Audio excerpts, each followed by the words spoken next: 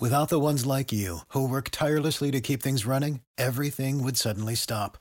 Hospitals, factories, schools, and power plants, they all depend on you.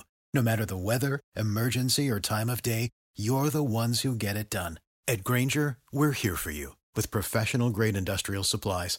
Count on real-time product availability and fast delivery. Call, click Grainger.com, or just stop by. Grainger, for the ones who get it done. The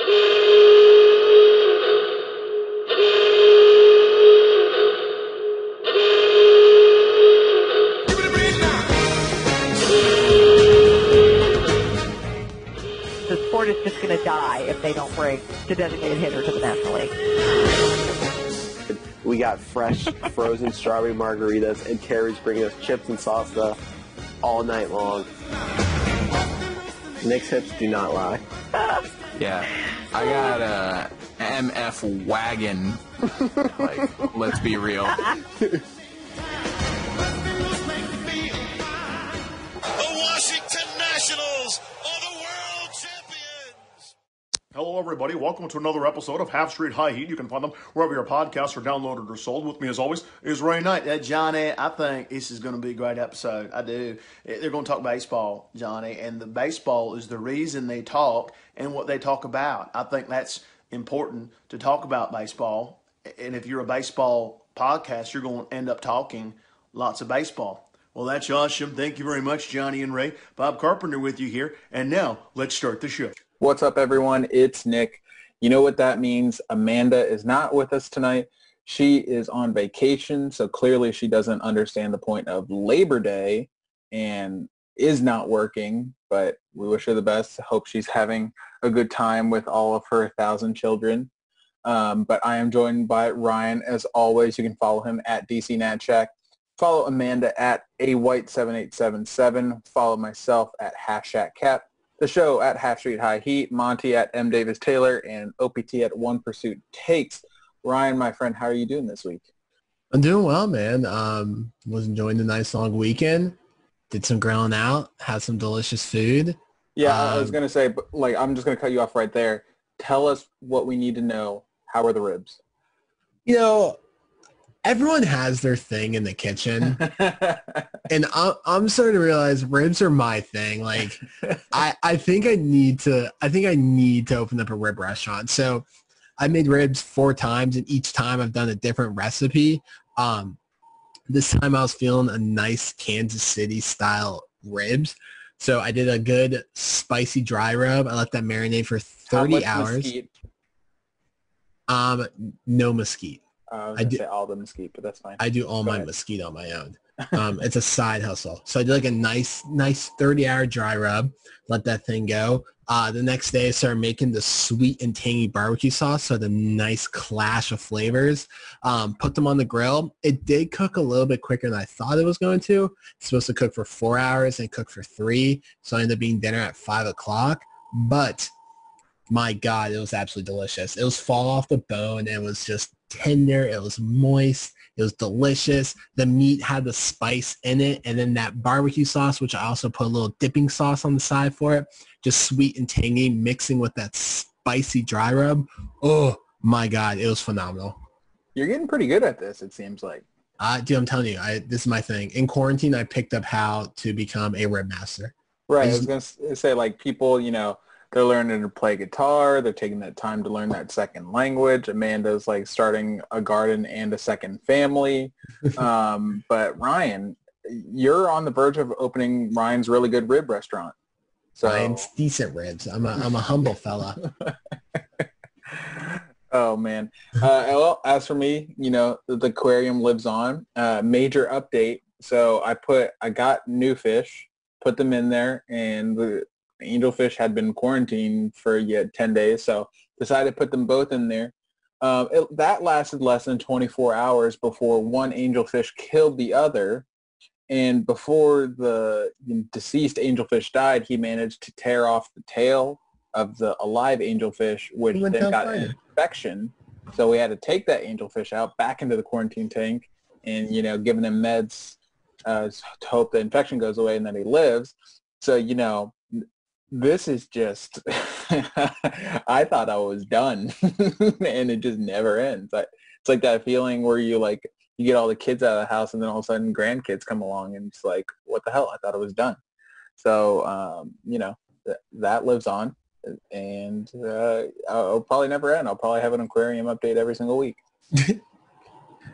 How's Finn doing? How does Finn like the ribs?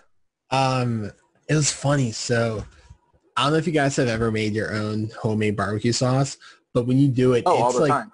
it's a very, very potent smell because you have to start with the oil and the onions and let them cook.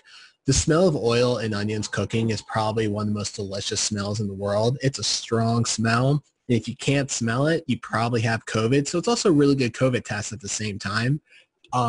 He kept coming over to the stove because he wanted to figure out what that smell was. Mm-hmm. And I'm like, you're going to burn yourself. And part of me was like, do I let him so he doesn't do it again? Or do I just keep, playing this game where I'm going to pick him up, put him on the ground? So I decided to play the game for the hour and a half the sauce was cooking. Probably picked him up about 45 different times. He kept coming over trying to get the sauce. So he loved it. I mean, if it's Finn approved, I'm sold. That's really what it comes down to. Have you seen that? I don't know if it's just like a video or a TikTok or what it was, but like the cat smells the Flamin' Hot Cheeto and then gags. Yeah. That's how I picture Finn was. Just too much tang for his little nose. Well, like if I'm eating chicken or something, like I'll find like an inside part that like doesn't really have like sauce or seasoning on it and just give it to him just because cats love chicken. Oh yeah, for sure. I don't wanna try it with all this seasoning and just watch him have like sensory overload. It runs up to the second balcony and jumps. Runs over to his water bowl, put out the spice. Just face first, like all you see is bubbles. Oh man. All right, so I guess we should turn to baseball. It was the most eventful, uneventful week. That's really the only way I know how to describe it. You and I were talking before we started recording, and that's like the most thing you could chalk it up to. But I'll let you take over since you're way better at this than I am. Give us our week in review. Yeah, so things are starting to slow down news-wise for baseball after a tumultuous pretty much 8 months, or actually since last October, news-wise for baseball. We're finally just at the point where it's just baseball. But Major League Baseball did mourn the loss of two legends this week as Tom Seaver died at the age of 75 from a combination of Lyme disease, dementia, and COVID-19. And Cardinals legend Lou Brock died at the age of 81. Yankee struggles continue lately as their injuries are piling up. Giancarlo Stanton has missed 83% of his games as a Yankee, and Aaron Judge has missed 47% of his games. Suspensions also came for the Yankees as Chapman revisited a 3-year-old rivalry, I guess, with the Rays. He was suspended for 3 games for throwing at the head of Rays batters. Dodgers off to their best start in franchise history and are quite literally the definition of World Series or bust. MLB is finalizing their plan for the playoffs, and they announced that there will be no tiebreaker game this season. Instead, tiebreaker will go to run differential. The playoffs will officially start 1 day after the regular season, with the World Series starting October 23rd. MLB is going to announce that teams are going to be quarantining for the last week to 2 weeks so that they can just roll into the postseason. To then at least. And first are the 23-17. I put this earlier. I made the records earlier, and I feel like they lost today, so that may be wrong. 23-17 Braves as they began a series against the Marlins. They split against the Nats. Acuna is back, and Freddie Freeman hit his first career grand slam and quickly hit his second. In second place, we have the 20-17 Phillies, who won a extra innings game today. After losing 6 of 7, Bryce Harper said the Phillies need a run of winning 9 out of 10. They immediately went on and won 9 out of 10. But it's rather easy to win 9 out of 10 when 6 of those games are against the Nationals. Their hot streak continues, and they're only 2 games out of first place. In third place, we have the 18-18 Marlins, who went 3-4 this week as they cannot beat the Rays, but they are still hanging around somehow. And as Jose Urena returned today against the Braves and hit Acuna again. In fourth place are the 19-23 Mets, as DeGrom continues to be the only bright spot, and he is well on his way to a third straight Cy Young if Yu Darvish does not take it from him. Mets honored their pitching legend Tom Seaver this week in a great on-field and pregame video, and they walked off the Yankees in Yankee Stadium this week, which was quite hilarious if you guys did not see it. In last place, we have the 15-25 Washington Nationals. The Nats had an ugly streak of losing 10 out of their last 11. They did split a 4-game series with the Braves. Rizzo was ejected from his suite. More on that in a little. And they just took game 1 against the Rays, winning 9-1. This has been your Week in Review, brought to you in part by your local neighborhood Chili's. Make sure you stop on by and virtually or social distance, get some nice Chili's and some margaritas. This has been your Week in Review. Which reminds me, I mean, you should really pitch your ribs to Chili's. I think I'm going to. Yeah, not that like we want to, take away from the baby back ribs. Baby back ribs are baby back ribs. Oh, I'm a baby. But I mean, if you want to switch it up, you want to support your local Ryan. Why not try his ribs? I think I have a meeting scheduled up. My thrice Thursday meeting with Terry. I may bring a couple samples of my ribs and see how it goes then. Nice. Let them get a little Flavor Town. Awesome. There's so much I forgot happened this week, but the Kevin Cash comments like really got me fired up. Like after the whole Aroldis Chapman, revisiting what'd you say, 3-year-old argument, whatever beef. I mean, where have we seen that before? Hunter Strickland. But like when you obviously have that happen to you, to your team, and your media response is, if they want to do that, I have 100 or 3 guys that throw 100 plus in my bullpen too. Talk about savages in the box, man. Like that got me fired up. I want the Rays to go all the way now.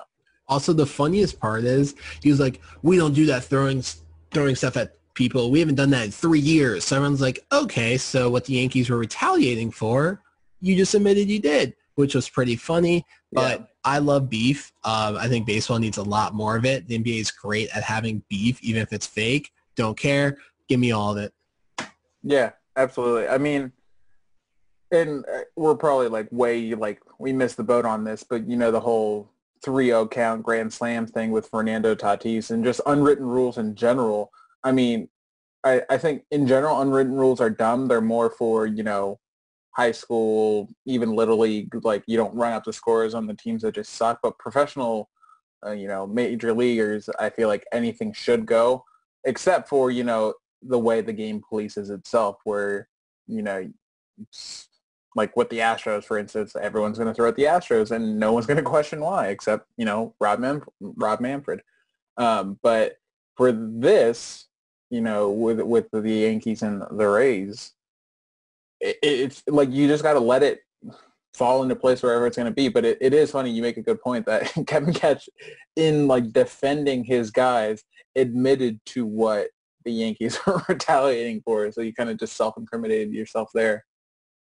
But all right, so let's move on to the Nats spat. 2-6 on the week. They won today being Monday, Labor Day. They beat the Rays 6-1, surprisingly. They're 2-6 on the week, 14-25 overall. Well, now 15-25 overall.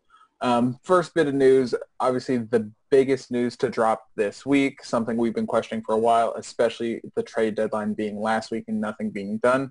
Mike Rizzo has signed a 3-year extension. Ryan, what are your initial thoughts? So I feel like it's peak learners to do this after the trade deadline. They could have, done this, I don't know, in the off season or even a week before the trade deadline. So the guy would have known if he was here and he could have had a better game plan. But with that being said, it's well earned. Obviously, everyone has a lot of different views on Rizzo. Rizzo does have flaws, but his biggest flaw is that the man just thinks he can win every single year. Again, there are a lot bigger flaws you can have. He could be playing Moneyball. this is a well-earned contract extension for him. I'm surprised it's only 3 years. I feel like they could have given him like a 5-year contract or something, and Rizzo would have taken it. Rizzo said he wants to do this as long as he can, and I'm sure he would gladly do that with the Nats. So I'm excited he's here. He's going to do his same spiel every offseason, how I'm going to put together a 90-win team on paper. He's going to do his best. He's a good GM. I feel like the guys like him here. The fans like him. So this was just a well-earned, nice contract extension that the Lerners gave him. Absolutely. I mean, there's no reason not to bring him back. Like, if you had extended him, throw the years and the dollar amount away, if you had just extended him this year, I don't think anyone would have questioned it.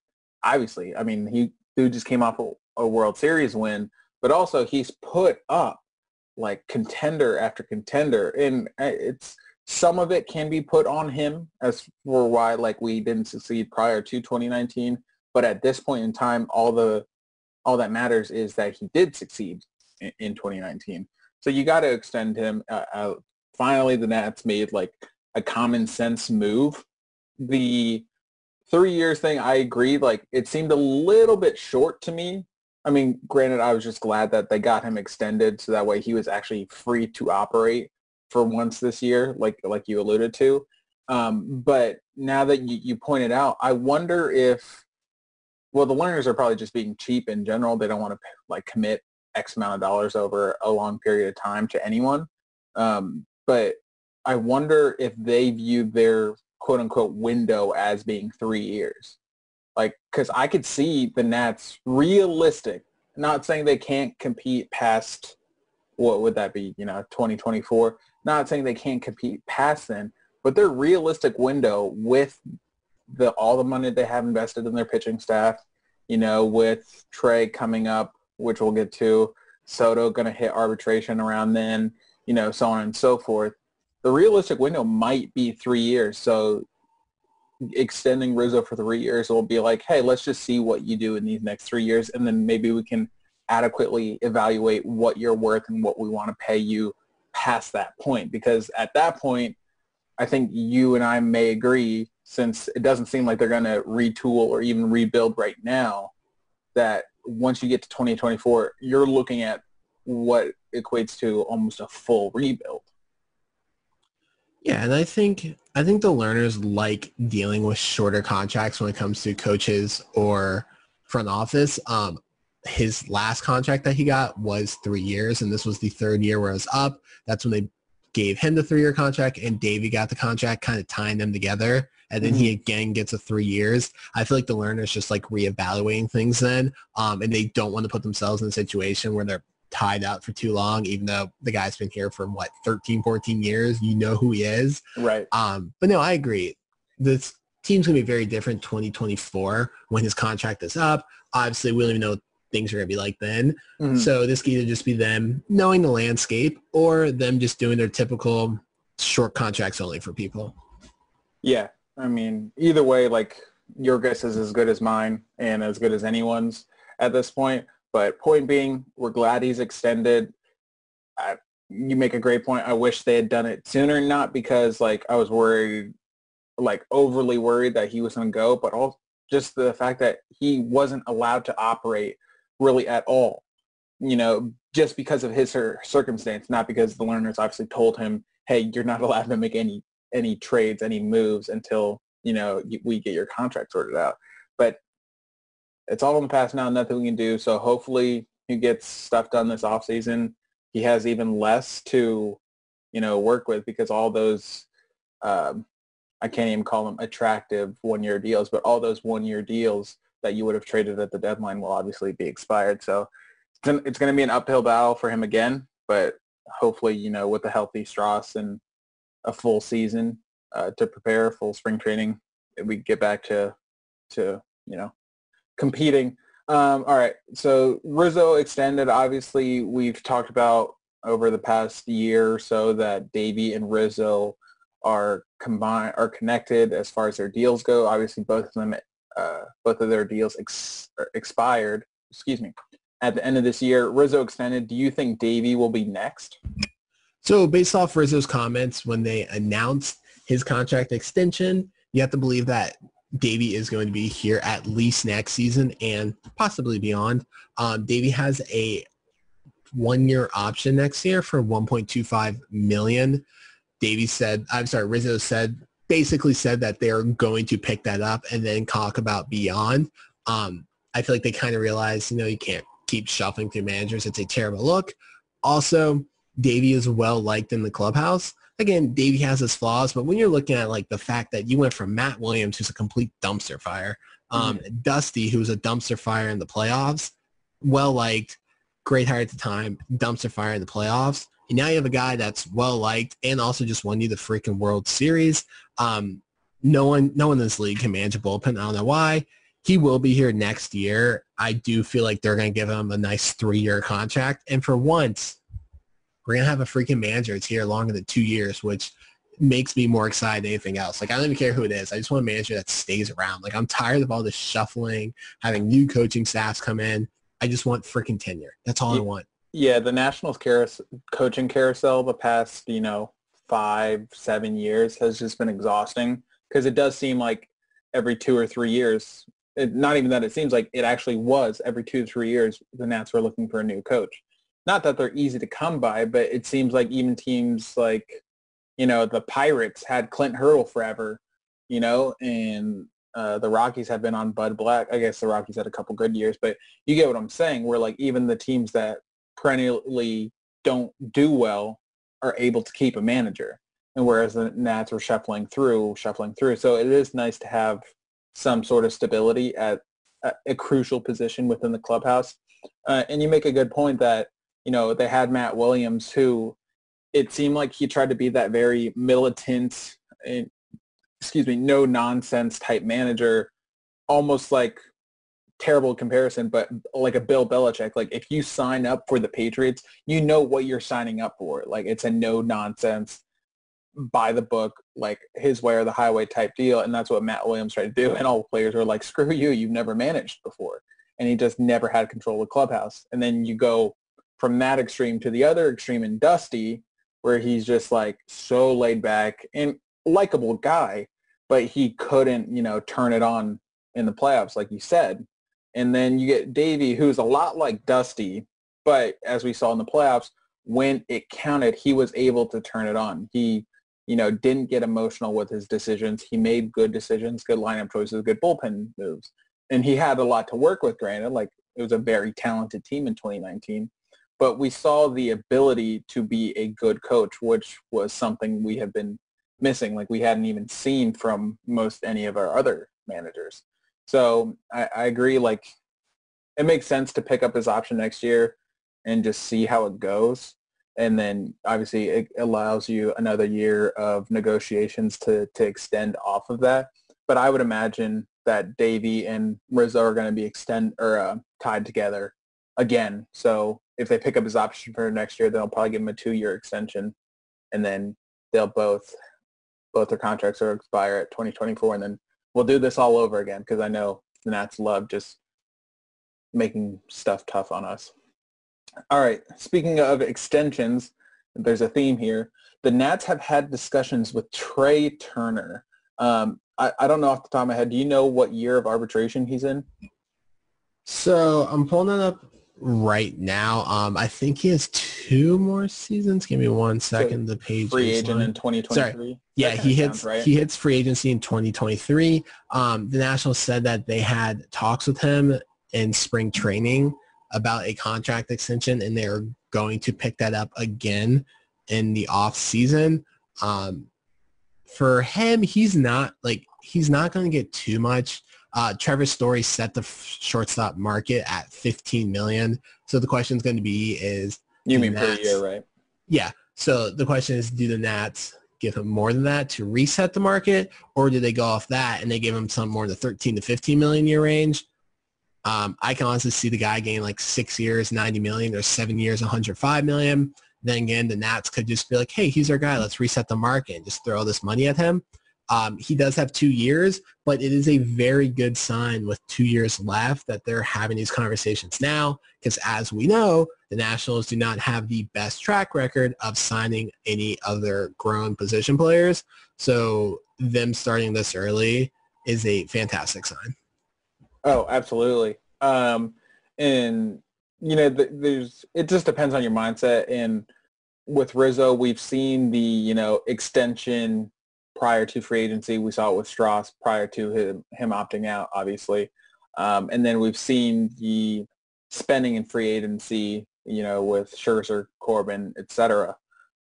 So it is a very good sign for someone like Trey, who you can't afford to lose at this point. Like, if we're being absolutely real, like, yeah, you couldn't afford to lose Bryce. Well, I guess that's up for debate.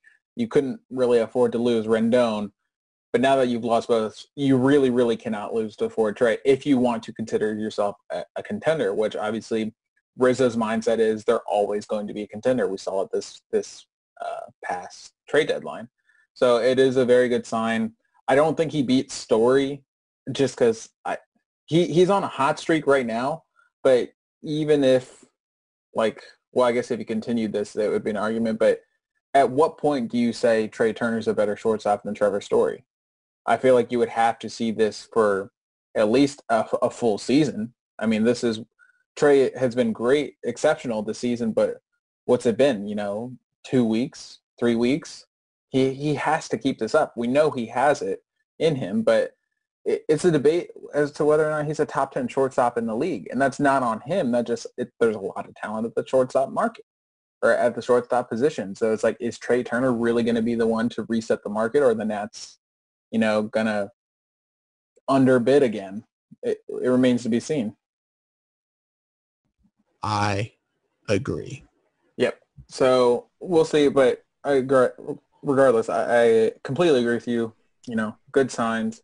But obviously shortened season, the Nats are 15-25. They're not going to make the playoffs, even though the playoffs are extended. So that says something. So at this point, 40 games into the season, 20 games left. Do you embrace the tank, or, you try to build some momentum with your young guys leading into 2021? I was going to make a tank noise, but I don't really know that. A boom, boom. Or just start singing Katy Perry's Firework like they did in the interview on the tank. I'm all in on embrace the tank. Like, if you're looking at it, they're 5 games out from the 8th seed. That's 5 games with 7 teams ahead of you, and there's 20 games left. You basically have to play about, realistically, 15-5 or better to get yourself there. I don't think this team has 15-5 in them. They currently have the number 6 pick, which breaks my heart. They're only 2 games back from the number 1 pick, which, if you guys aren't paying attention, the race for the number 1 pick is fantastic. This draft is so good. Like, I just want a good draft pick, get a good young player, and still be good next year. It makes me so happy. The only way I would never watch baseball again is if this rumor that has not come from Major League Baseball, I cannot figure out where it came from, is that Major League Baseball has not announced how they're doing the draft order for next season. And there's a rumor that they're going to combine the win percentages of 2019 and 2020. If they do that, it really doesn't matter. Just do whatever you want. Just try to win games, try to make the playoffs, whatever, because that's going to completely screw the Nats, and Nats will have like the 18th to 21st pick. And like the Red Sox, who are tied for the 2nd worst record in baseball, they would get the 15th pick. So like that screws everyone. I don't think Major League Baseball does that, but I'm all in on the tank. Bring me Brady House. I'm over when I'm over. Oh, wow. So that I was wondering who your new your draft target was. So that's who it is? Breaking news. Kumar he's gonna be a freaking stud. There's a reason he's the most hyped prospect since Strauss, and Strauss was the best pitching prospect to ever enter the draft. This kid's unfreaking believable, but this team needs bats. They need good position players, and so I want that. This guy's great. He's 18. He has a 60 grade power. He's a plus defender. He hits freaking tanks. What position is he? He plays third base. Okay. Perfect. I'm in. So he can play third. He can play first. Also, if he struggles there, the dude's also a power pitcher. He's hitting 97. So he's the best of both worlds. What the hell? Give me him. He's only I'm 18. in for it. I did not expect that. Tell you, man, this draft is stacked in the top 10. Loaded. You would think if you're Major League Baseball, so I hate using this, but to play devil's advocate, if I'm Major League Baseball, I'm not announcing this because I don't want teams to actively tank. But also, that's why they haven't. Right. But also, we know Major League Baseball does not think that far in advance. The reason they have not announced it is because, like, they're just incompetent.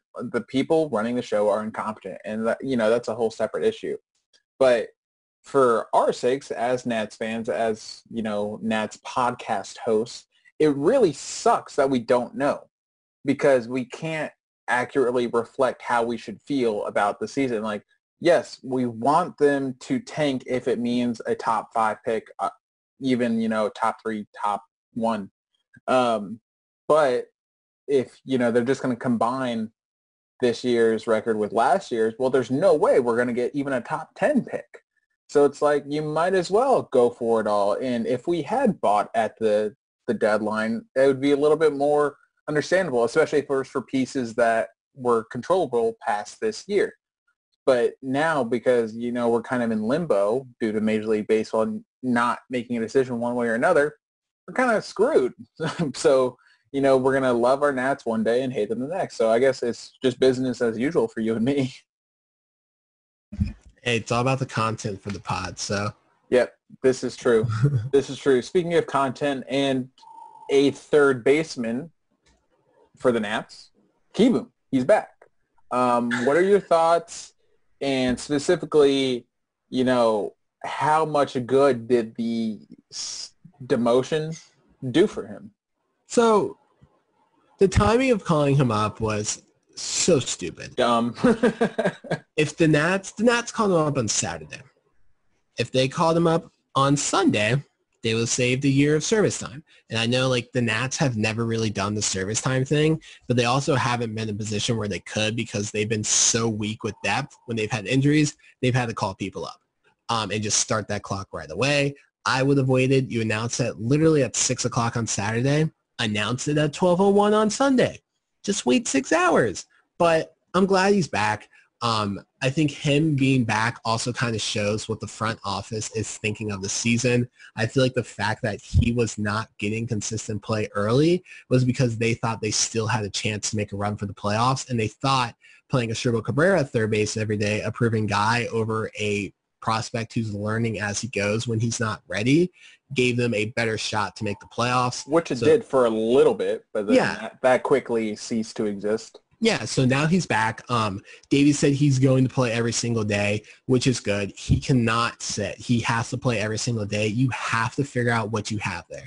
And this is basically a 22-game tryout for Carter Kieboom to show the team if, hey, this is my job next year, I'm ready, or letting the team know that that's another position they have to go address in free agency. So this is a pretty big 20 games, not just for him. There's less for him. Like, if he's not ready, he just goes down to the minors again, which is fine. But, like, it's a pretty big thing for the franchise because it'll help a lot if he's ready. Absolutely. And if, he shows in these 22 games, or not even that he shows, but if the Nats are not sold, if Rizzo is not sold, it just makes him all the more expendable. Because, one, like you said, they have to go address it in free agency. But, two, if you address it in free agency, ideally, it's not just a one-year thing, because you don't have if you're not sold on Kieboom, I don't know how much good another year is going to do that he's not showing you anything now. Like, does that make sense?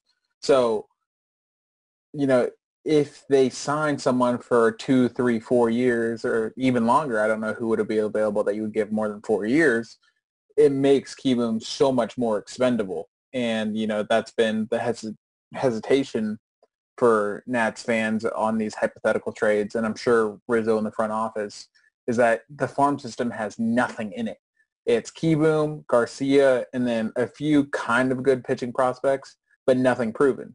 That's why we're ranked almost dead last. I think we are dead last now, if I'm not mistaken. Yeah, they're last. Yeah, so it's like, what do you trade with? Like, you shouldn't be trading prospects to acquire big league talent. unless, you view yourself as a legitimate contender, which argument says like they are. They won the World Series last year. Yes, they don't have Rendon, but if you get a healthy Strasback and those pitching, the big three starters can compete any year, anytime with anyone. So if you want to go all in, go all in. But at the same time, you have to make a decision one way or another.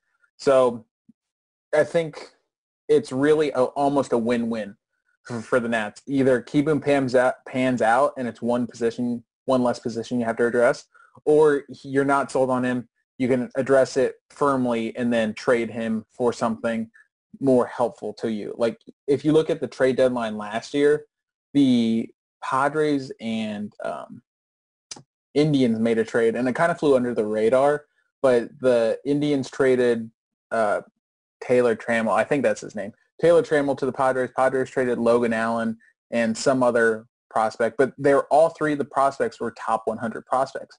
The Padres essentially traded two lower top 100 prospects for a higher top 100 prospect, and then the Padres this trade deadline traded that prospect in the deal for Austin Nola, who, promising young catcher. So like there's deals like that could be done with Keebum where, trade prospect for prospect and kind of address other areas. It doesn't even have to be for big league ready talent and whatnot. But as much or as close as of a win-win you can get, I think this is it. But also I just hope he succeeds because, it's one, a lot more fun to root for a homegrown guy. And two, it's like you just want him to succeed at this point because of all the struggles up and down and whatnot. Speaking of homegrown guys, I don't know if you can really call them that, but they came up through our system. Erick Fedde, Austin Voth, what once was a good story is now just turning into something hard to watch. What do you do with them? Yeah, so like early in the season, Erick Fedde and Voth were the team's best pitchers. We were talking about how like wow, did Nats actually have pitching development with them? Like they're looking good. Did they finally turn the corner? I don't know. Both of them have struggled mightily this season. Both of them are struggling to get past the fourth inning, which is a huge concern. Like if you're a starting pitcher and you can't get past the fourth inning, you don't have a purpose. Pitchers not named Max Scherzer and Patrick Corbin this year are averaging 4.1 innings. That's Erick Fedde, Austin Voth, McGowan, and Sanchez. Yeah, that's pretty alarming.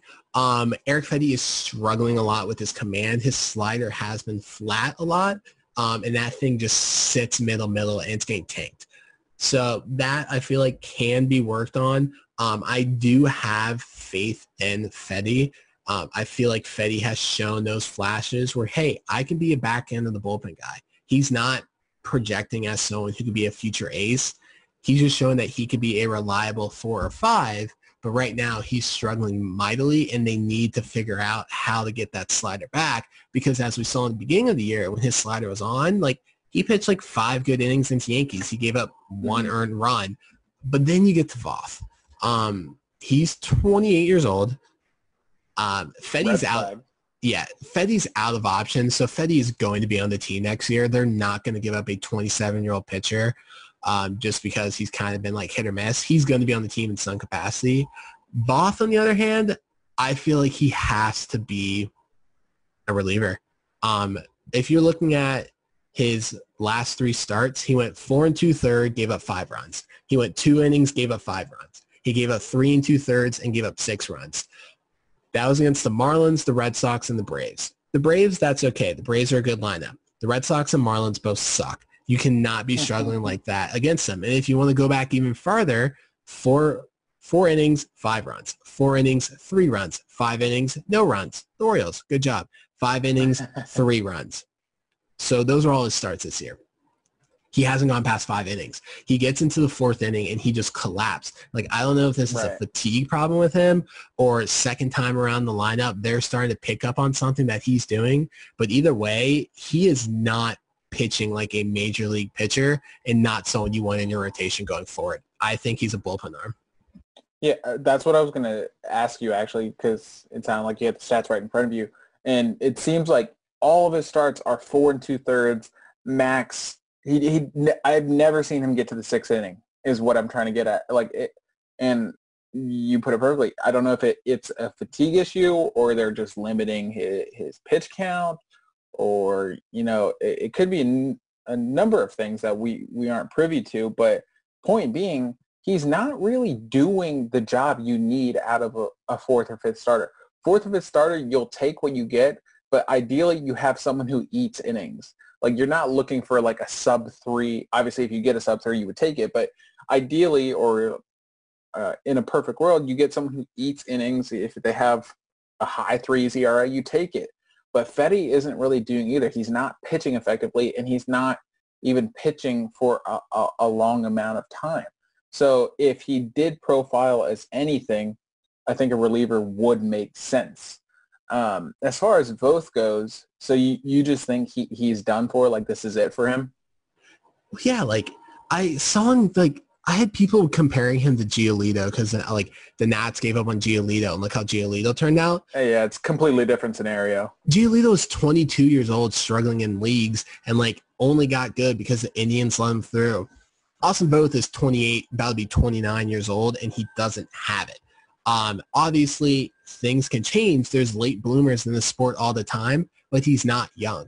And he's getting through that second turn in the lineup, and they're teeing off on him. Like, he looks great the first 2 innings. That says, all right, that's fine. Go be a reliever, big guy. Just go settle in on going all in for 2 innings and just work on that only. Yeah, he can be that long reliever, which I feel like how many long relievers can you think about in the league anymore?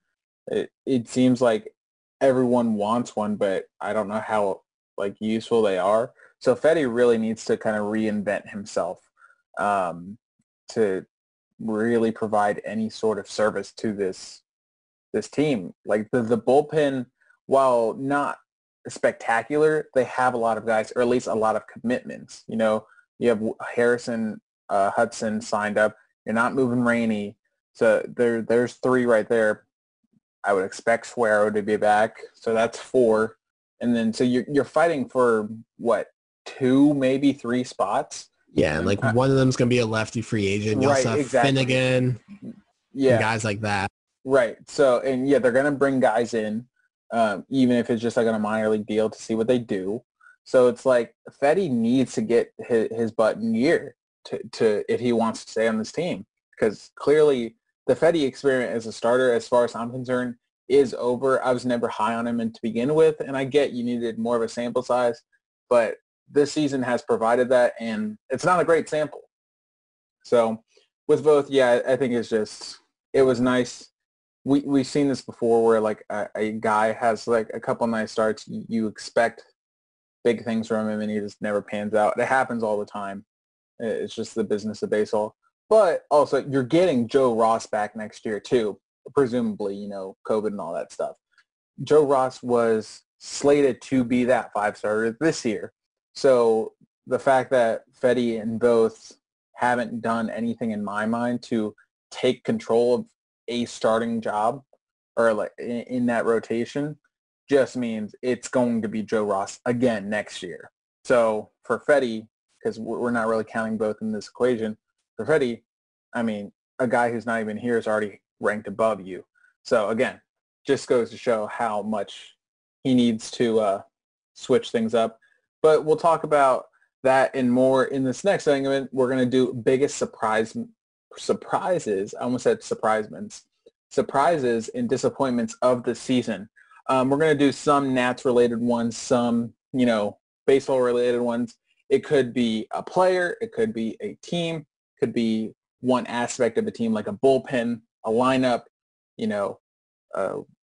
decision-making, whatever it may be. It's completely left up to interpretation. So, Ryan, you want to start us off? It doesn't matter whether it's your Nats one or your MLB one. Let's just get the ball rolling and see where it goes. Yeah, so I'm going to start with my biggest surprise in Major League Baseball this season. And I'm honestly going with the Baltimore Orioles, the other team in Madison. Them and the Marlins were the teams that people were, like, looking at their schedules. they'll be lucky to win 10 games. The Orioles are only 2 games back at the Yankees. They're also I think a game and a half out of the 8th playoff spot. They're a team no one expected anything to do, and they're honestly pretty fun to watch. They're playing very well, which is surprising. They're 19-21. They're better than the Nats right now. Again, they're only 2 games back of the Yankees, and they're right on the crust of that 8th playoff spot. And the fact that they're hanging around with the 3rd hardest schedule in baseball history, I got to give them props. Absolutely. And you think it may be a fluke, but I mean, the run differential is -8. When I look to see the legitimacy of a team, I tend to look at run differential just at a glance if I need an at-a-glance stat. And for the Orioles, they're 19-21 as it stands today, and their run differential is -8, which you would expect to be way more in the negatives considering who they have or who they don't have in their pitching staff and their lineup. So the fact that they're hanging around, huge surprise, and the fact that they're better than the Red Sox. I don't know who saw that coming. I'll follow suit and do my biggest surprise for for baseball, and that is the Padres. But specifically, I will say, Fernando Tatis is one of them, but I will say the front office, because we've seen, the Braves, 2 years ago, they kind of arrived before everyone thought they would with, Acuna coming up and all this stuff. And, they lost to the Dodgers in 4 and then LDS. And everyone's like, oh, it's a year too early or whatever. And we've seen with the White Sox, maybe a little year too early. With the Padres, maybe 2 years too early. Well, then they get off to a hot start, shortened season. Front office says, you know what? F it. We're going all in as far as all in can take us. They made a bunch of trades. I think they made more trades at the deadline than all the other teams combined, or it certainly seemed that way. Obviously, Mike Clevenger being the big one, but front office of the Padres completely surprised me because obviously in the NL West, and you're only playing the West teams, so you get the powerhouses like the A's, the Dodgers, the Astros, and some scrappy teams like the Rockies, the Diamondbacks, so on and so forth. But, the Padres said, doesn't matter to us. We're going all in, and I love it. I am here for it. Obviously, everyone knows that the Padres this year have been the most fun team to watch. Fernando Tatis is the most exciting player in baseball. So I'm so proud of the front office for not letting, mistakes or bad decisions of past front office years come back to influence their decisions this year. They said, you know what, screw it. Short-term memory, we're going all in. I love it. It seems to be paying off well because even though the trade deadline was only a week ago, again, back to run differential, they're plus 53, which is only second to the Dodgers, and they have the second best record in the NL. Again, only second to the Dodgers. They are a legitimate contender, and I am here for it. I love the Padres. I am all in. Well, Padres were my World Series pick last year, and everyone knows that at the beginning of time, the one wasn't carried, so that actually meant for this season. So, Padres year. Padres year, baby. All right, why don't you do either your surprise for the Nats or your disappointment for the MLB? Either one. Completely your call. So I'm going to finish with Major League Baseball. Okay. My biggest disappointment this year is the Angels. The Angels have 2 players in the top 6 of WAR in all of baseball. They have 2 pitchers in the top 7 WAR of all of baseball. They're 17-25. Their inability to put any type of team around Mike Trout is ridiculous. They got Rendon, which is great. Rendon and Trout is a remarkable tandem, and it's going to be for both of their remaining of their careers. They have 11 blown saves, and they lost all 11 of those games. They didn't know tie it. It was 5-4, blow it 5-5, and they come back and win in the bottom 9th inning. They've lost all 11 of those games, and they're 17-25. Even if they win 8 or 9, not even 6, 7 of those, they're a playoff team. The fact that they can't figure out how to sign any good people baffles me. And if they had a decent bullpen, we finally would be able to see Mike Trout in the playoffs. But no, we have to wait again because he's only played 3 playoff games in his career, which is such a shame. So for that, they're the biggest disappointment. You know what the craziest stat is, or the craziest fact is? What's that? Mike Trout's played 3 playoff games in his career. Do you know who those 3 playoff games were against? I want to say the Red Sox. No, the Orioles. Ah, that's right. That's how long it's been since Mike Trout has made the playoffs. Speaking of Mike Trout, I forgot he did this. He hit his 300th career home run. He did. He was the 7th outfielder to do it and the youngest to do it. So I was gonna say, I don't know what kind of pace that's on, but I love this. And granted, he just had a kid, so he has that dad strength, unprotected sex thing going for him. But I love this power. You can't even call it the surge because it's been sustained. Like, he almost led the league in home runs last year too. So this power output we've been seeing in the past couple seasons from Mike Trout, because that was the biggest thing. Whereas like everyone's like, oh, he's a great player. He doesn't hit all the home runs as everyone else does, but he's great. But now he's like, you know what? I can do whatever the hell I want because I'm Mike Trout. And the fact that the Angels can't put a competent team around him just stinks, because you got Shohei Ohtani, you got Anthony Rendon, and you're like, all right, something. I mean, I guess Albert Pujols was the first one. You're like, all right, something's going. And it's like nothing ever comes to fruition. Like, Dylan Bundy is their ace right now. And granted, no disrespect to Dylan Bundy, he's having a great year, but like, that's not the guy you want in your starting rotation to be the guy, you know? So completely agree with you. I thought this year was going to be a little bit better, maybe 500, maybe squeaking the playoffs. Completely wrong. My disappointment for the MLB, and I always fall for this, man. I always get sucked in. I believe in the hype. I'm always let down. This happened to me with the Browns last year. Again, football reference. And it's happening to me with another Ohio team this year, the Cincinnati Reds. I believe the hype, man. They made all these like under the radar, pretty solid moves. And, you know, you're thinking that division's pretty much up for grabs year after year. Why not the Reds, right? They signed Nick Castellanos. They traded for Trevor Bauer at the deadline last year. They signed Mike Moustakas. They're making all these like under the radar moves. And with Moustakas this past offseason, you know, everyone's like, where's Rendon going to go? That's going to determine where Donaldson goes, and then that's going to determine where Moose goes. And the Reds are like, no. We're signing Moose right off the bat. We are getting our guy. You know, you guys can fight over the quote-unquote top guys. We're going to get our guys that we want to make the team we want to have. And I was here for it. I was down for it, and I was completely on board. And it's just an absolute shame. You know, I get that COVID played a part into it. You know, they lost Moose for a couple weeks after he got off to a hot start, and a couple other guys. The bullpen has been atrocious. They traded for Archie Bradley at the deadline. I haven't been following, quite frankly, as to like how much that's improved. I hope they can squeak in so they get something to show for their efforts. I hope Castellanos, I believe he has an opt-out after this year, so I hope he opts in, or they at least, you know, re-up him. But they're definitely my biggest disappointment just because of how high the hype was. I completely bought into it, and I'm feeling a little let down right now. They can completely make up for it. They have time. They have the ability. But right now, as of today, I'm feeling a little let down by my Cincinnati Reds, and I don't love the feeling. I actually kind of forgot about them. That was a good pick. Appreciate it. I was like, oh yeah, they suck this year.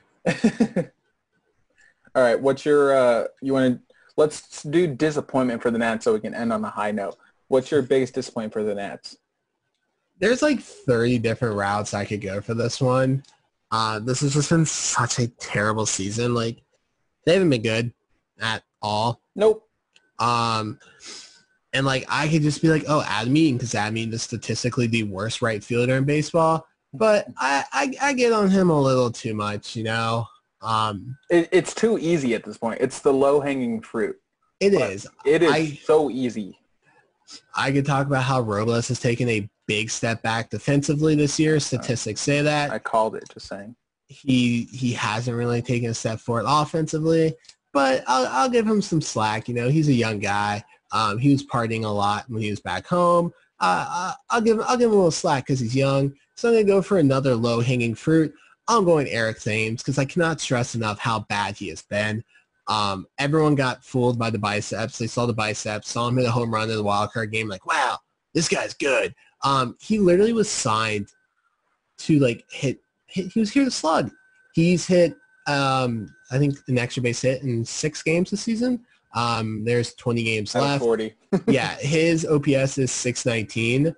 Just so you know, 700 and below is considered terrible. So his is 619. Below terrible. Yeah, he's just been bad. He's just looked lost. He has what, 2 home runs this year, and he was hit dingers. And one he just got like the other day. Yeah, I don't know. He's my biggest disappointment. That's a good one because there was some hype. I mean, I've never seen. I think I said it at the time that they signed Eric Thames. I've never seen the Nats Twitter, the Nats fan base, like, I don't know the word I'm looking for, but they really voiced their desire to have a guy on their team. When Eric Thames got released, I think everyone was like, holy crap, like this would be the perfect platoon partner with Zim. You know, he can hit the righties, Zim can still hit the lefties. Perfect platoon, you know, best of both worlds.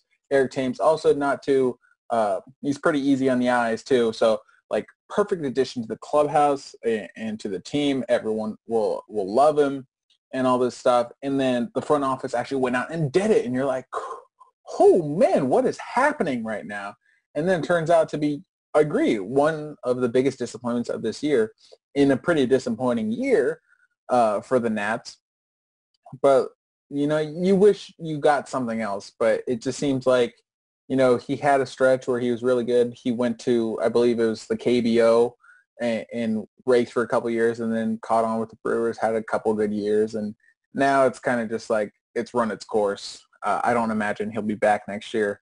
For me, again, I'm going to pick one that I was very hyped about because obviously the higher the expectations, the bigger the disappointment. And this is a disappointment segment.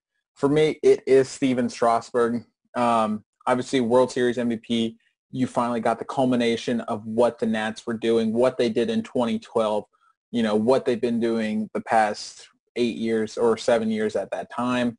With him, you know, the various trips to the IL, you know, the injuries, the ailments, everything in between, you know, signing Max Scherzer so Strasburg wouldn't have to be the guy and everything. I wanted this season to be Stras's true, I can't even say coming out party because World Series MVP, that's, you're pretty much come out at that point. But, you know, I wanted this to be his, you know, 60-game sprint where he just sets the world on fire, finally gets the Cy Young consideration he deserves and not in somebody's shadow.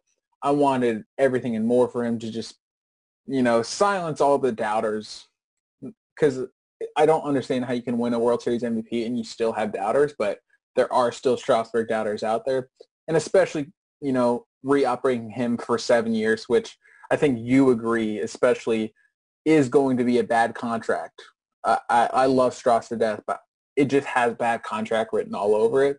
So I wanted this year in a shortened season to be, you know, at least one good moment we get out of this where it's like, you know, this is going to be all right. Like this will be fine for now, and then we'll deal with whatever it turns into when that time comes. And obviously, you know, hand injury, nerve injury, carpal tunnel, as we come to find out. It is what it is. It happens. He had surgery. It sounds like everything's good. Hopefully it comes back next year and we get that season. But for me, I was really looking forward to that, and I got robbed. So we'll see what 2021 has in store. But let's finish on a higher note. Let's do our biggest surprise for the Nats. There are a couple of low-hanging fruit, so we'll see what you go, Ryan. Start us off. So biggest surprise. I kind of have to think about this one. I mean, I have mine, but it's very low-hanging fruit too. I'll go with Luis Garcia. Damn, yeah, that was mine. Yeah, I honestly think it's right there.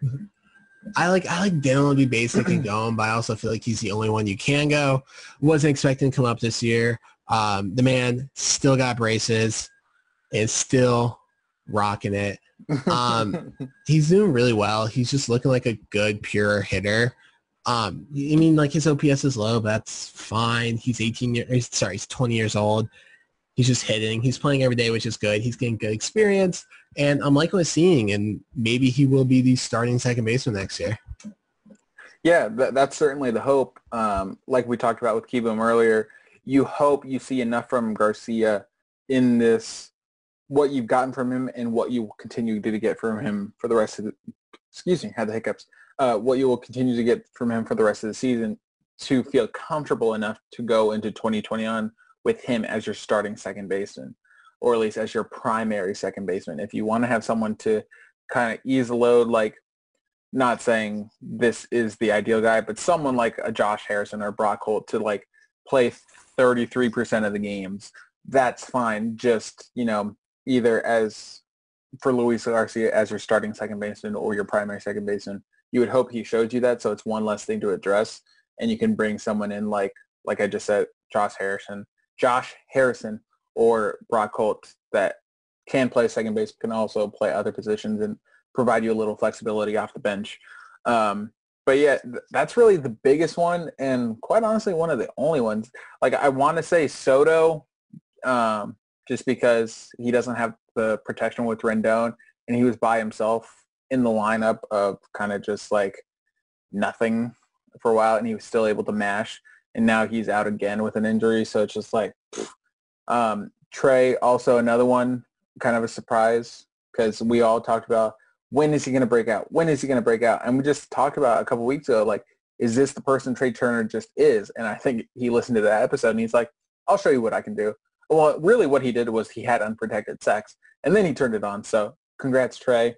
So that's another big surprise. But I think the only big surprise is Luis Garcia, and it's a pleasant one, too, because I didn't think he was going to be to this level, at least this soon.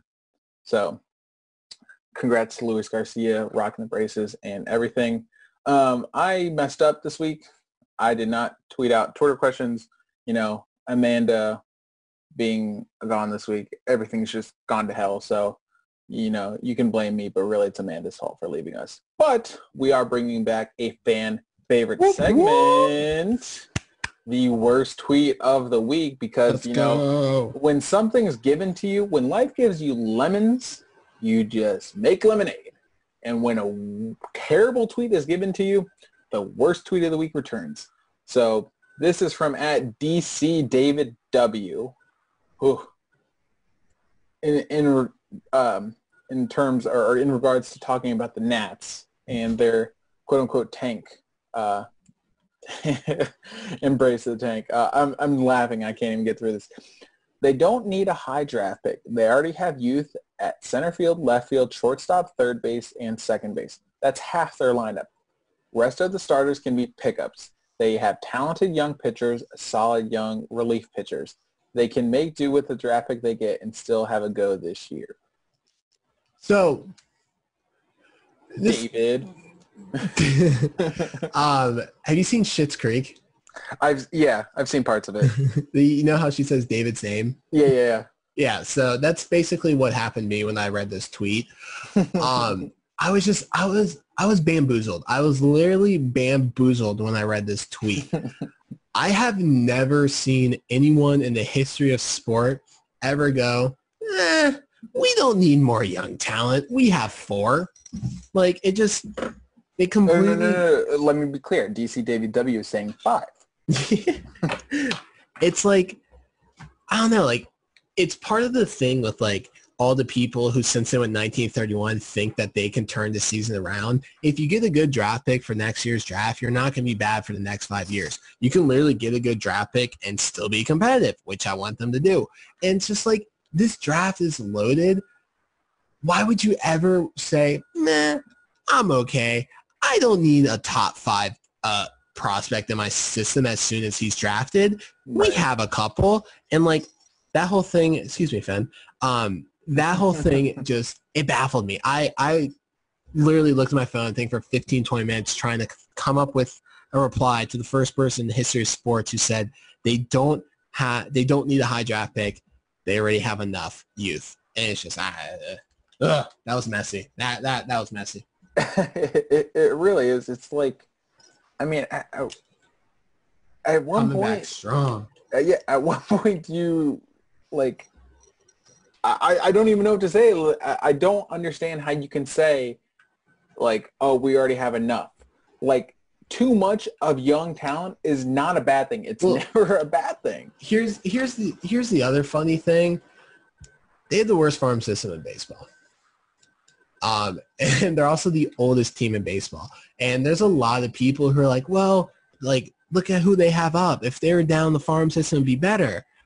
Everyone who's up right now, except for, the young people that are Juan Soto and Victor Robles, they're all prospects, and the farm still sucks. Like, every franchise in every single sport thrives off of young talent. That's how you get better. It's how you develop players. It's how you bring in superstars and trades. You need young talent. It doesn't even matter what sport you're talking about. You need young talent. I don't know if David realizes that every team has top 5 prospects. Like, every team in their own organization has prospects ranked 1 through 5 within their organization, but it doesn't mean they're, comparatively to everyone else, they are good prospects. We are ranked 30th for a reason. Having a instant stud as far as like farm system, even potential trade. You're drafting a top 100 prospect. Right. Like, that is not a bad thing. They have none right now. Look at the Dodgers. Dodgers have the best team on the field, and they also have one of the best farm systems. It's not like they don't care about one or the other. It's just, whew, man, like you said, coming back strong. Yeah, I mean, worst tweet of the week's been gone for a while. I've missed it. I know there's some controversy over it. Someone blocked me and like 5 other people when they found out they were the worst tweet of the week. I remember that. This has been controversial, but David, I'm sorry. Like, I know what you're trying to say. Like, I know you want them to go for it this year and try to make the playoffs because you kind of like clarified your point a little bit in the next couple tweets you sent me. But like, your first sentence right there just straight up bamboozled me. David, if you're listening to this, every team needs a high draft pick. Like, it's not basketball where you have like LeBron James just carry you to the finals every single year. You need a high draft pick. I mean, even the NBA, you still need young talent, but like, obviously if you have like the superstar like that, but like, you need young talent, man. You need good young talent. And also with baseball, it's not like a first round draft pick for football or basketball. They're going to play right away, and they're going to be effective at some level right away. With baseball, if you need young talent, chances are it's probably too late. Like, if you are that desperate to have someone called up, chances are you've already missed the boat. So you need to plan in advance. Like we just talked about with Rizzo earlier, like that proposed 3-year window remaining for this team without a major reshuffle of players. Like, you're going to need people that are their anticipated call-up date, or in the date at the time they're anticipated to be ready for the Major League Baseball is 3 to 4 years away. And you insert a top draft pick this year, he fits that mold. Like, that's someone you want to and can rely on. So maybe he's just misguided. I'll give him the benefit of the doubt. It's the first worst tweet of the week in a while. So we'll give him the benefit of the doubt for now. For now, we'll see if David replies. So I don't know if you guys can hear this, but Finn's currently chewing on my mic and purring, so I don't know how that's going to sound. But this is a warning for everyone. Worst tweet of the week is back. You've all been put on notice. We realize what record the Nats are right now. We know what happens if they go 4-6 in their next 10. Don't think we aren't watching Twitter for the next worst tweet of the week. We're like the birds. We're always watching you. We want more worse tweets. They're fun to do. It's funny. And David, for that, we thank you. We thank you. All right, let's move on to our final segment of every show, our one big takeaway Ryan, you want to go first? Or you want me to go first? Yeah, so I have two. This one's just funny. The Rangers are 3-17 since they called out Fernando Tatis Jr. for not respecting the game. Moral of the story here is don't call out young talent who just buried you because you look like an idiot, and then your team also just suddenly collapses, and you botched the trade deadline by not trading the best starter available. Right. You're 3-17 since then. You guys suck. And then secondly, baseball needs to start holding umpires accountable. Joe West threw out Mike Rizzo from Mike Rizzo's suite. Oh, how did we not talk about that? I forgot to put it in the show doc. He threw him out from his suite. There are some reports that Joe West, who is anti-mask, threw him out for not wearing a mask, but that report was false. He threw him out because Rizzo was harassing him from his suite. Dude, you're a freaking umpire. Like, everyone hates you. Just get over it. Like, I'm tired of all these umpires who keep making the games about them and showing up people. That's not what you're there for. Like, if you're an umpire and a referee, no one should know who you are unless you're Ed Hockley, just has the greatest arms in the world. No one should know who you are. If people know your name, it's because you suck. And everyone knows who Joe West is, and Major League Baseball needs to hold him accountable. Who's the other one? Angel Hernandez, doesn't he? Angel have a Hernandez really bad strike zone. Yeah. That's a really good point. If people know your name as an official, you're really bad or you're like really good looking. And Yeah, like it's one or the other. No, literally, like all like not the famous, but like the NFL refs, people know it's the one guy who talks like this, and then you got like Ed Hockley and like stuff like that, or you just made like some of the worst calls that any sport has ever seen, and now you're notorious. Yeah, it's like people should know your name. This game isn't about you. The sport's not about you. 40,000 people are not here to watch you. Get over yourself. No one cares about you. You're getting paid rather well to call balls and strikes for a living while you're out of shape, Joe West. Get over yourself. Nobody cares. Also, Major League Baseball, hold your people accountable. I don't care that they have a whole freaking union. Hold them accountable because they're ruining the game. Like the Korean Baseball League literally sends umpires down if they miss 3 or more strike zones. Start suspending umpires. Joe West is the first one, and Angel Hernandez. Take care of them. Yeah, it's funny how, like, at the beginning of the season, after Joe West's initial comments on, the whole COVID thing, MLB came out and said or maybe it was the umpire association, said they were coming out, or they were distancing themselves from Joe West. But then a situation like this arises with Joe West trying to show everyone up and saying, like, it's his show or whatever, and, no one's really holding him accountable. Like, clearly they're really distancing themselves from him. Like, they're just going to let him do whatever he wants. I don't know. Just kind of a joke to me. Mine comes from, my inspiration comes from our good friend Kai, who got into a little spat with one FP Santangelo this week.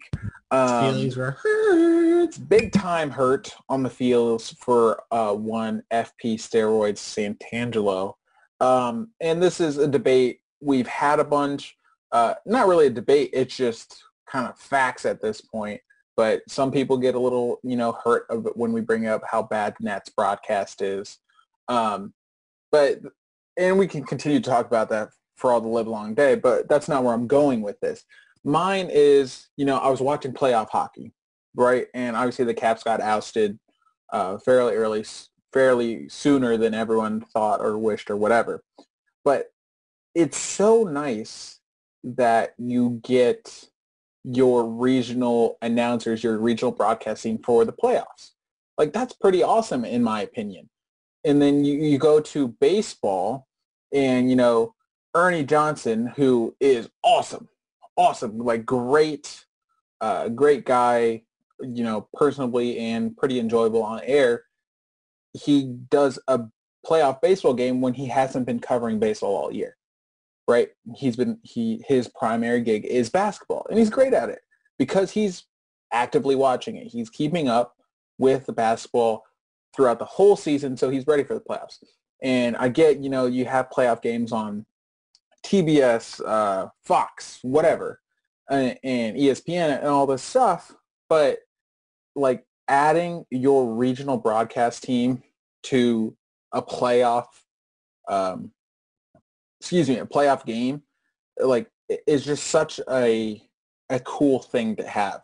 And in my mind, we always talk about baseball being such a regionalized game.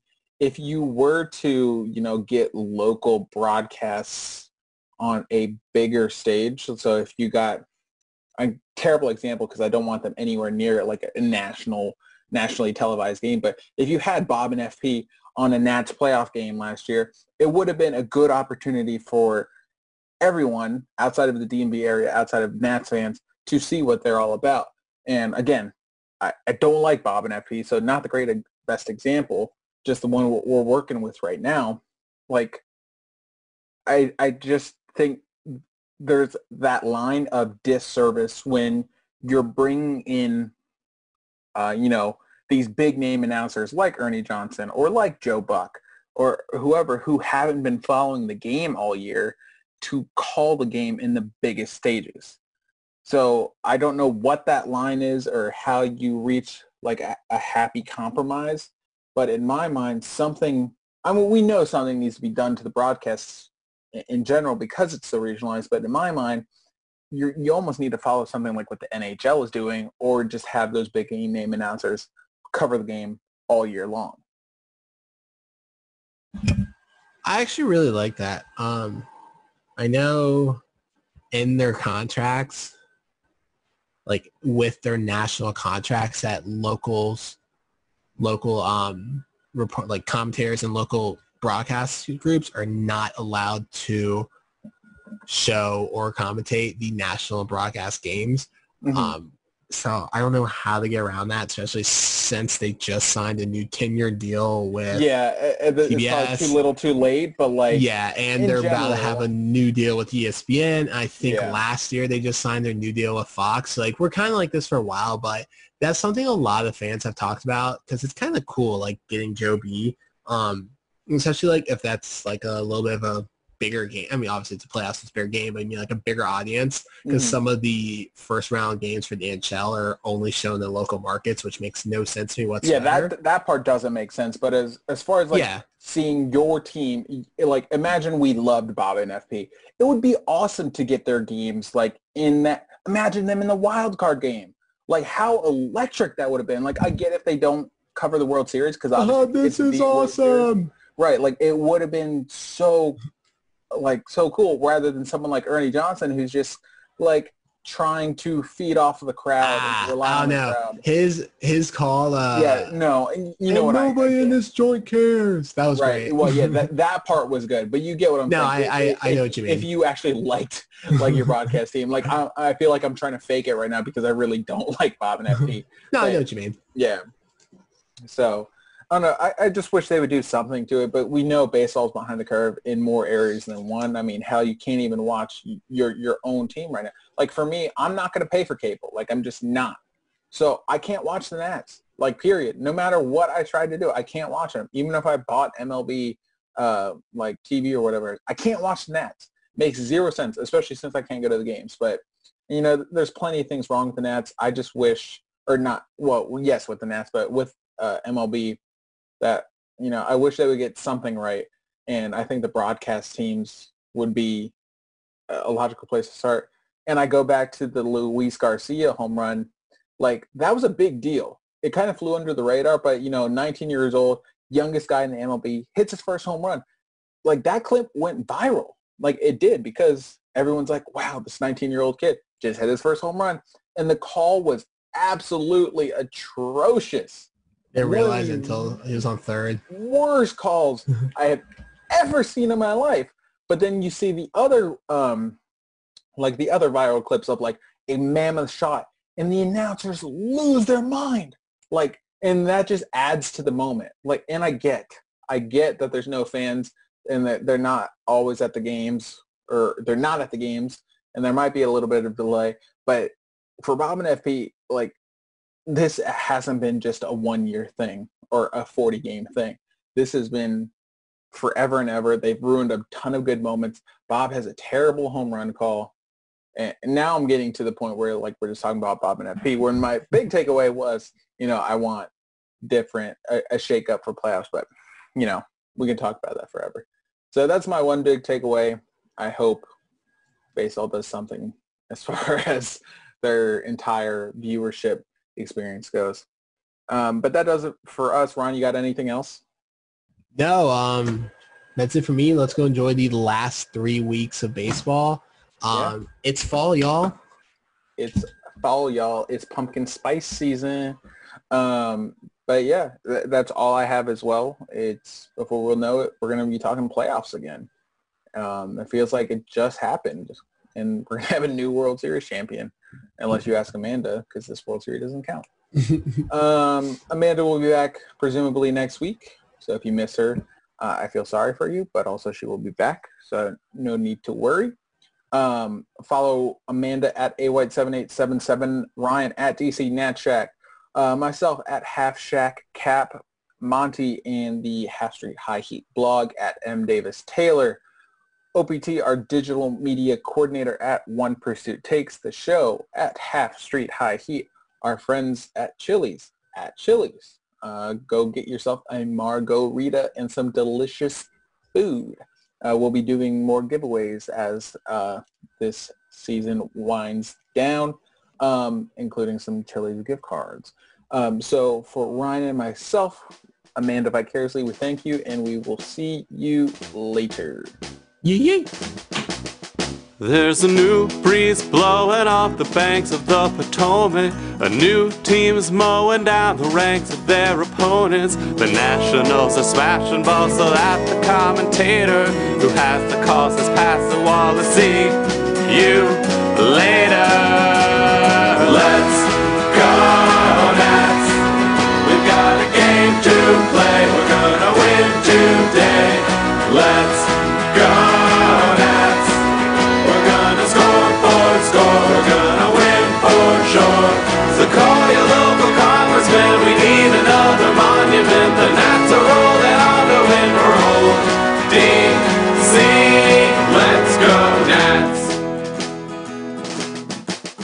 By the early light of dawn, well, you can see they're running scared, 'cause the kinds of bombs we're launching aren't bursting in the air. Tell the Library of Congress that they might not want to look, 'cause we're putting curly W's in every book.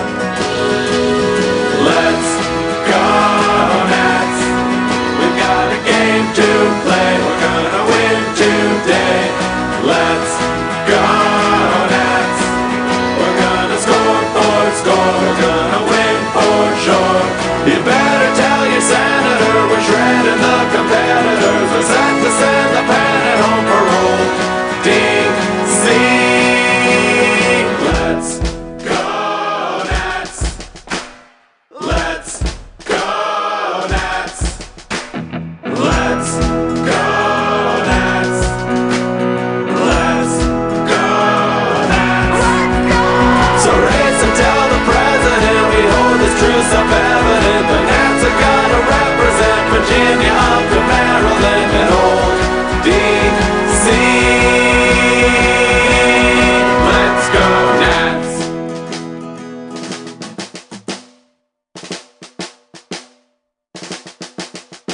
Did you know that most vitamin D3 supplements come from sheep's wool? I'm Kat, founder of Ritual. We're making traceability the new standard for the supplement industry. When I was pregnant, I couldn't find a multivitamin I could trust, so I created my own.